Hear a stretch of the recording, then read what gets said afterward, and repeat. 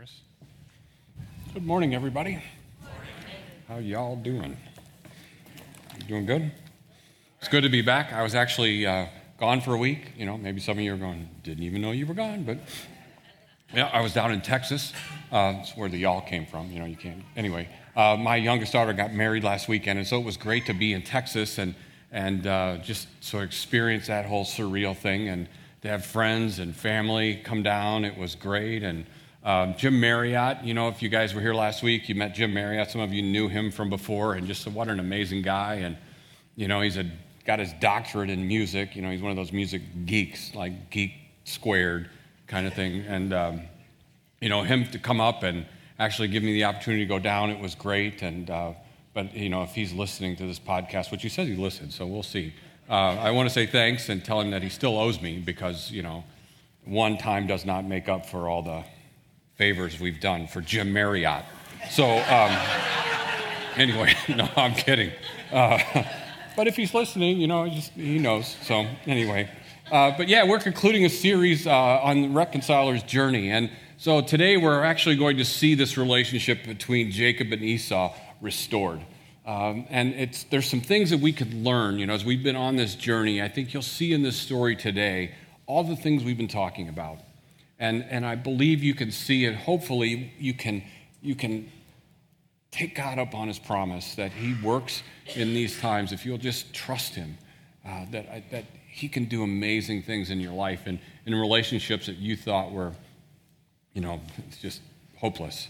So I want to get to that here in just a few minutes. But before we do that, if you would, bow your heads and pray with me as we begin. Father, oh God, we gather and we so desperately need you here this morning. We need your presence. Your Spirit is here, and we definitely need your Spirit to teach us. Father, we come and we have relationships in our lives that are broken, that are in disrepair, and there's things that we've done that have contributed to that. There's things that have been done to us, and we don't know what to do. Your word tells us to reconcile. Your word tells us to forgive, and it just seems so hard. And so, Father, I pray that this morning that word that you've been teaching us for the past 4 weeks would just penetrate another part of our heart, that we could not leave this place. We could not leave here without our hearts being convicted and broken and encouraged to seek reconciliation in our relationships that are broken, and to be people of peace, people of reconciliation. Father, I ask you to do that here this morning. I ask for your blessing on all those gathered here this morning.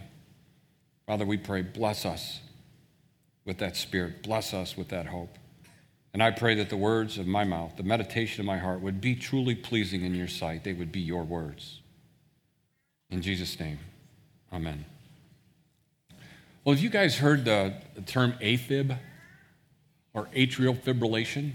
You know, it's this condition where like the top part of your heart, those top chambers are beating at a really rapid rate and they're kind of out of sync with the lower part of your heart. And it causes this fluttering sensation in your chest. And I say that because that's actually what I woke up with on Wednesday this week and spent 2 days in the hospital experiencing that. And I told Terry, I think it was watching that young man kiss my daughter for the first time that sort of like shocked my heart. I'm like, what's going on?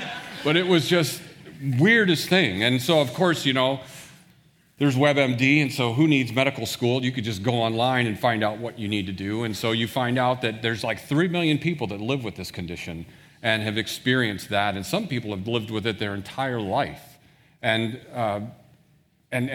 deal with it. And it comes and goes. And I'll tell you, it's just really strange. And as you're laying in the hospital bed and you're preparing for a message, you know, everything is a sermon illustration to a pastor. So just careful what you say to me. So it's like everything becomes a sermon illustration. And so I couldn't help but think about how many of us live with conflict and have gotten used to it. And we've just sort of gotten used to the fluttering in our chest or the anxiety in our hearts and the anger that sort of fuels us and just the way of dealing with conflict, the way the world deals with conflict, that we're unrightly wronged and we have the right to demand justice. We have the right to be angry. We have the right to punish those that have punished us. And that's the way the world sees it, but God doesn't call us to that. He calls us to be reconcilers, people that restore relationship, not continue to break them and not to continue to divide, but that we could heal those wounds. We can't change the past, but it can be healed. With God's help, those wounds can be healed, but it takes us to follow him. We continue to do things the way we've always done them, we'll just keep repeating our past. And so he calls us on this journey, as he's been doing for the last 4 weeks, to seek after him and his ways. And we started this series by looking at this Psalm 133 that David writes, that behold how good and pleasant it is when brothers dwell in unity. And he uses this picture of Aaron, the high priest, being anointed with this special oil, an oil with special spices that would only be used for the purpose of the priest going into the Holy of Holies once a year and being in the presence of God. And when he comes out of that tent, you can imagine that fragrance that goes with him everywhere he goes. Everything he touches, everyone who sees him, everyone who gets near him smells that aroma. And you get this picture that it's a pleasing scent. It's a reminder that Aaron has been in the presence of God.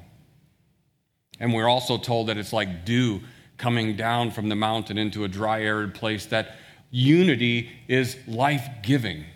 Not life-taking, but life-giving. And it's pleasing. And we have been called to be priests in the order of Aaron, to be people of peace, to bring that pleasing scent into the world that so desperately needs peace and reconciliation. And we've been called to be ambassadors of that peace. And so we've been looking at this story of these two brothers, and we learned that in week 1, the very first step in reconciliation has already been taken, and that's been taken by Jesus himself. He came into the world. God came into the world and took the first step and reconciled the world into himself. The true Prince of Peace came and paid the price for our sin and made it possible for us to be in relationship with God. None of us were born lovers of Jesus. We were all made that way by God's grace. God took the first step in reconciliation by reconciling us into himself, and he asked us to take that second step, and that's to humbly admit that we are not perfect and to humbly fall to our knees and repent, not just saying I'm sorry, not just being contrite over what we've done, but actually doing a 180 and walking away from that way of dealing with conflict and following Jesus and following his example. Not just saying I'm sorry and excuse me every time I wrong you because that's my nature, but actually seeing, no, I'm more than that now. The Spirit of God lives in me. I'm capable of so much more. And he calls us to that repentance. That's our step, our next step in reconciliation. And last week, Jim reminded us that as a follower of Jesus, we're called to forgive those that have harmed us, forgive those that have wronged us, pray for those people who hate you. Jesus calls us to that life of forgiveness, and that's something we're to give freely. Not because they've deserved it, not because they've demonstrated that they're sorry, but because Jesus himself has forgiven us. He's freely given us that gift of forgiveness. We didn't do anything to earn it. Before we ever said we were sorry, before we ever said we believed, Jesus said, I forgive you. And he calls us to do the same. And Jim reminded us last week, when we fail to do that, we don't make the person we're angry at prisoner. We make ourselves a prisoner of the unforgiveness. And unforgiveness is not only a gift that we give others, but it's a gift that God gives us, that we can experience what it is to live as Jesus, to forgive others just as we have been forgiven. It's a gift. Reconciliation comes as we learn to repent, as we forgive one another, as Christ has forgiven us. And this week, we actually see a relationship healed as they follow those steps, as they trust God. We see a relationship that you would have to admit on the surface looks like it's irreparable. I mean, there's just no way these two guys can get along, but yet something happens. Changes everything. Last time we saw these two brothers, one was running from the other. Remember, he was running to his mother's brother because Esau threatened to kill Jacob for what he'd done, for stealing his birthright. And so he went to a distant land to where her brother lived, and he would go live with him until Esau cooled off.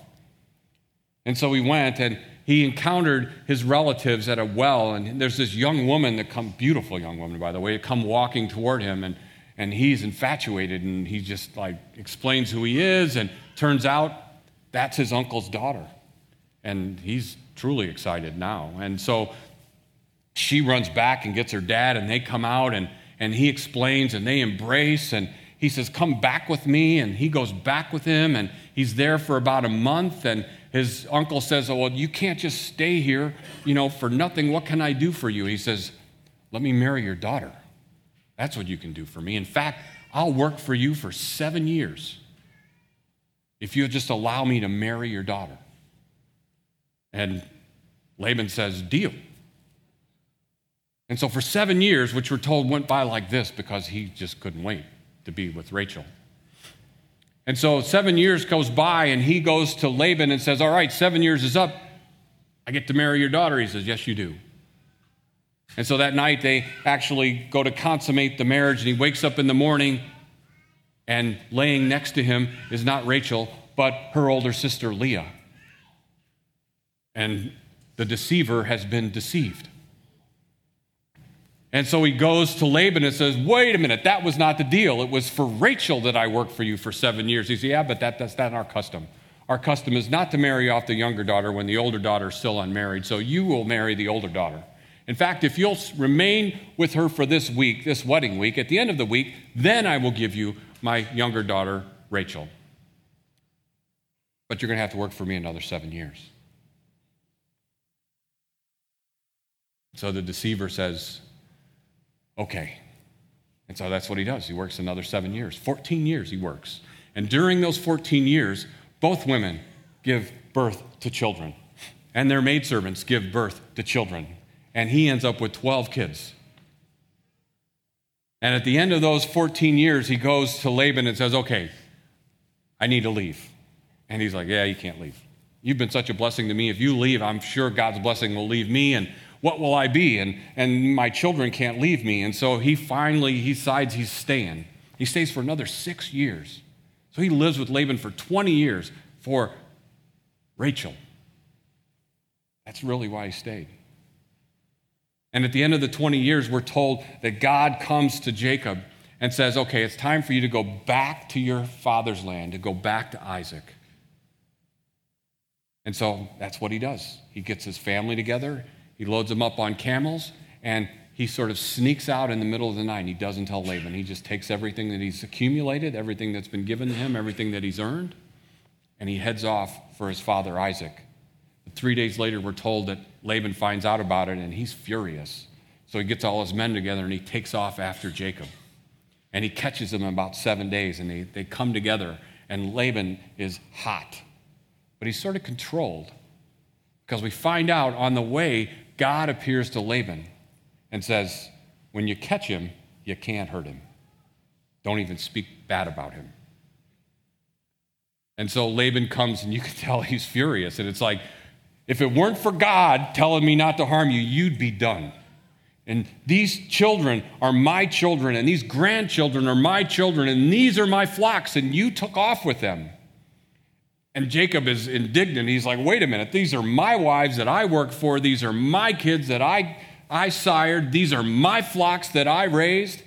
You are the one that has deceived me. And he's sort of indignant. And they come together and they admit basically what's happened. And they agree to live together, only apart. They set a barrier down. They put a pillar on the ground, and they agree. I'll stay on this side. You stay on this side. Everything is good between Laban and Jacob. But now Jacob has got to go still back to Isaac, which means Esau's there. And so he sends some sort of spies, he sends some emissaries to see Esau. And with him he takes cattle and sheep as a way of sort of appeasing his anger, as a peace offering, if you would. And his men come back and tell him that, yeah, Esau's there, but he's got 400 men with him. And he's coming out to meet you. And now, of course, he's a bit afraid. It's like, I could go back. Siri's listening. I could go back, but now I have to serve Laban, or I could go forward and face possible death. And so what does he do?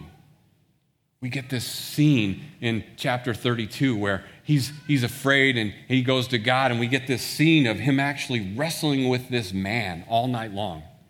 This man turns out to be God that he wrestles with.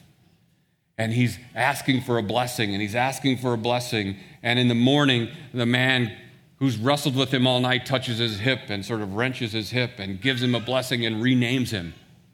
He's no longer Jacob, but he's Israel. Israel meaning wrestles with God. And now Jacob is known by Israel. And he tells him that he blesses him and sends him off to see Esau. And so the next morning he gets up, and who does he see? Esau and 400 of his men.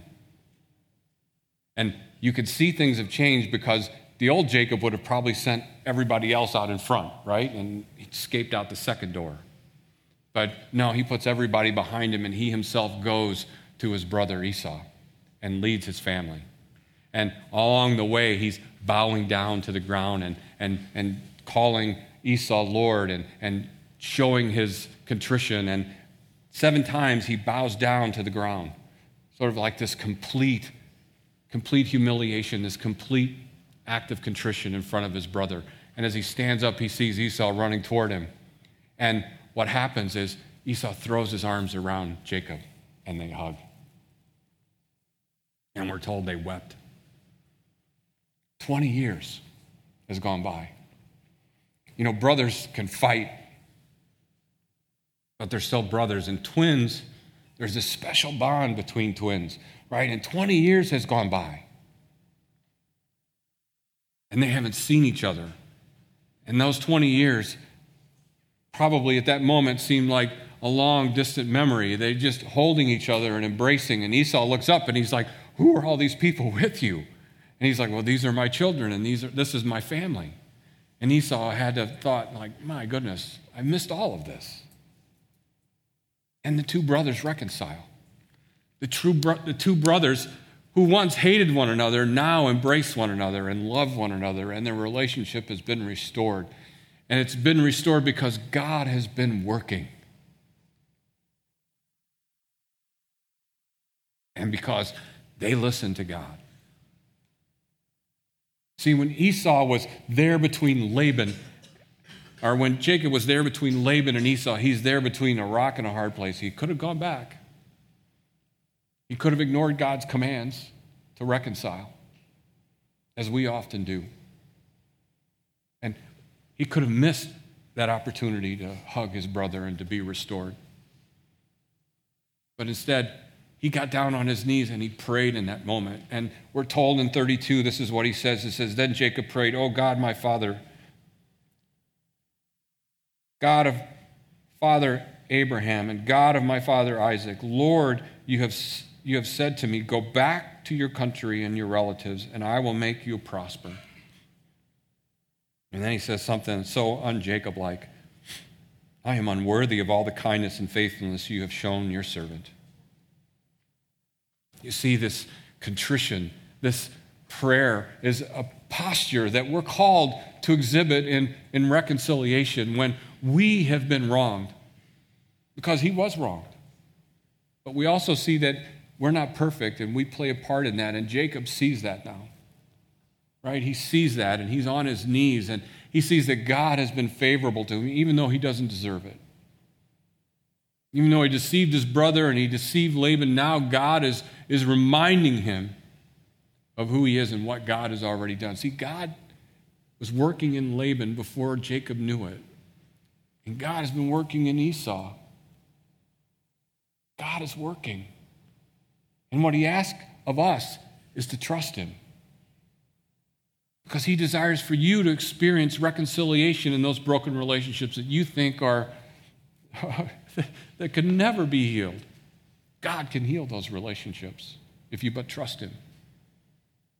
But it begins with this posture of humility and seeing that God is at work and God can do this while you are powerless, while you are incapable, while you desire more anger, God desires peace. See, that night when God wrestled with Jacob, we're told that Jacob couldn't overcome him. The two men couldn't overcome one another, but Jacob was persistent and he wrestled with God. And you can sort of imagine this conversation of, bless me, and I am scared to death, and you're sending me to Esau, so you're going to have to go with me because I am not going to see him alone. I cannot do this alone. And he wrestled with God all night long, we're told. And then God blesses him, but he wrenches his hip, right? Sort of as a reminder, sort of as a new man, knowing that now he's changed. Sort of a humiliation. Now he can't walk all proud to his brother Esau, but he's got a limp, right? He's got a limp because his hip is not the same. He's no longer the same. He's got a new name. You have a new name. Jesus is your Lord and Savior. You are a child of God. You are no longer your old self. The new has come. And he walks with you.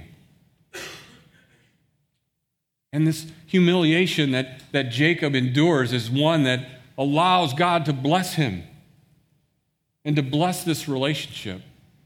And so we see God always at work taking the first step in relationships. We but need to humble ourselves and repent and trust him and turn and follow him.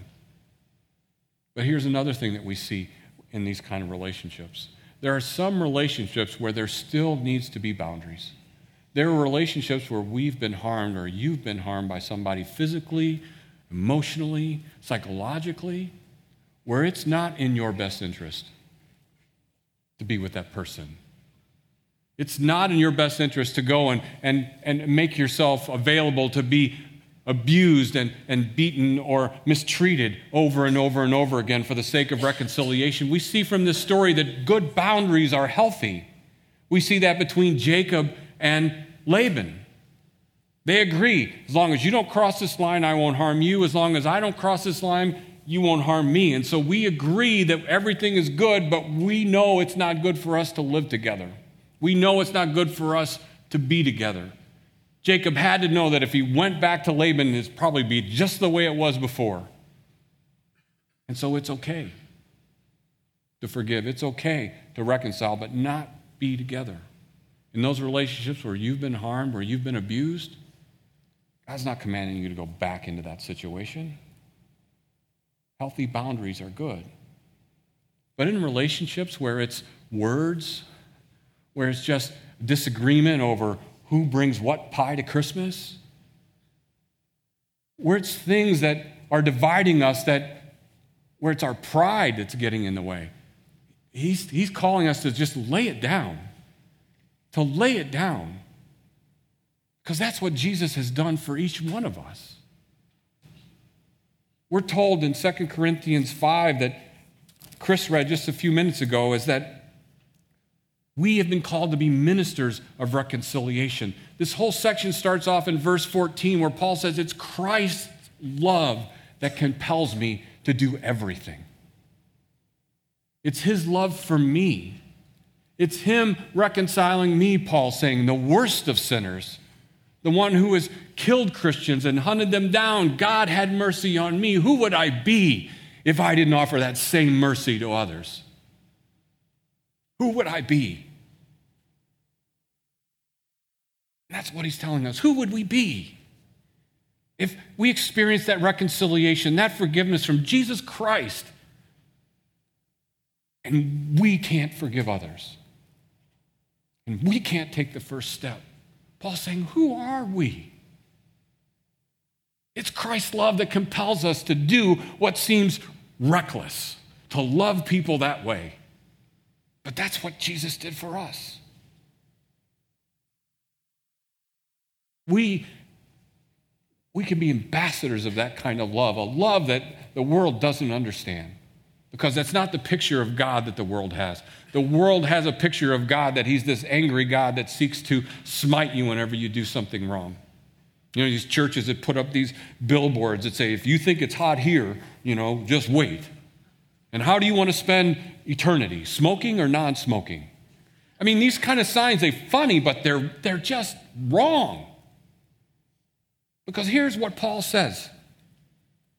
He says, all this, everything that we have is from God. He's reconciled us to himself through Christ and gave us the ministry of reconciliation.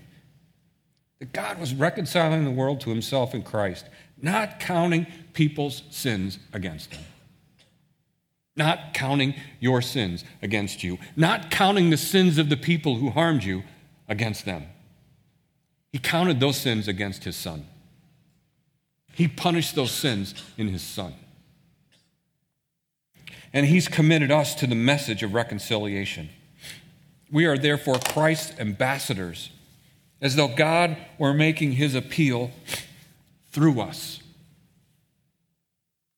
He's called us to share the truth with the world, that God's not counting the sins of the world against you. God has not got his finger on the smite button. This is the year of the Lord's favor. Jesus himself stood up and proclaimed those words in the tabernacle. This is the year of the Lord's favor, and we are called to share that message. And when we go just perpetuating conflict, refusing to forgive those people that hurt us, we're not sharing that message. We're not ambassadors of Christ. We're ambassadors of the evil one. We're only perpetuating his lies. And we need to repent of that and say, I've listened to the wrong voice. I'm guilty of that. This series has convinced me I am so guilty of that. We're forgiven of that. Christ's love compels us to be ministers of reconciliation. That's a gift that we have. We don't have to be perfect because we're forgiven. But we have to trust him, and we have to take these steps. Because when we do, we're like this fragrant, just beautiful fragrance that goes out into the world everywhere we go. And we bring life everywhere we go because we're united as a church, as a body, as a group of believers, as followers of Jesus Christ. We get to bring life into relationships that you thought were dead. And who knows, maybe your story, maybe that person that through this series that God's been tapping you on the shoulder and said, you know what? You need to apologize. You need to forgive that person. You need to reconcile. Maybe that story will be a story that's told in your family for years and years and years. Maybe that will be the Jacob and Esau story in your life. If God's been tapping you on the shoulder throughout this series, don't wait. You know, when you're sitting in a hospital room with a heart problem, for the second time in 2 years, you can't help but reflect on how short and precious life is. And I know some of you have been there, and you don't want to wait till you get to that place. And you don't want to get to the place where you can no longer say it to the person because they're no longer here.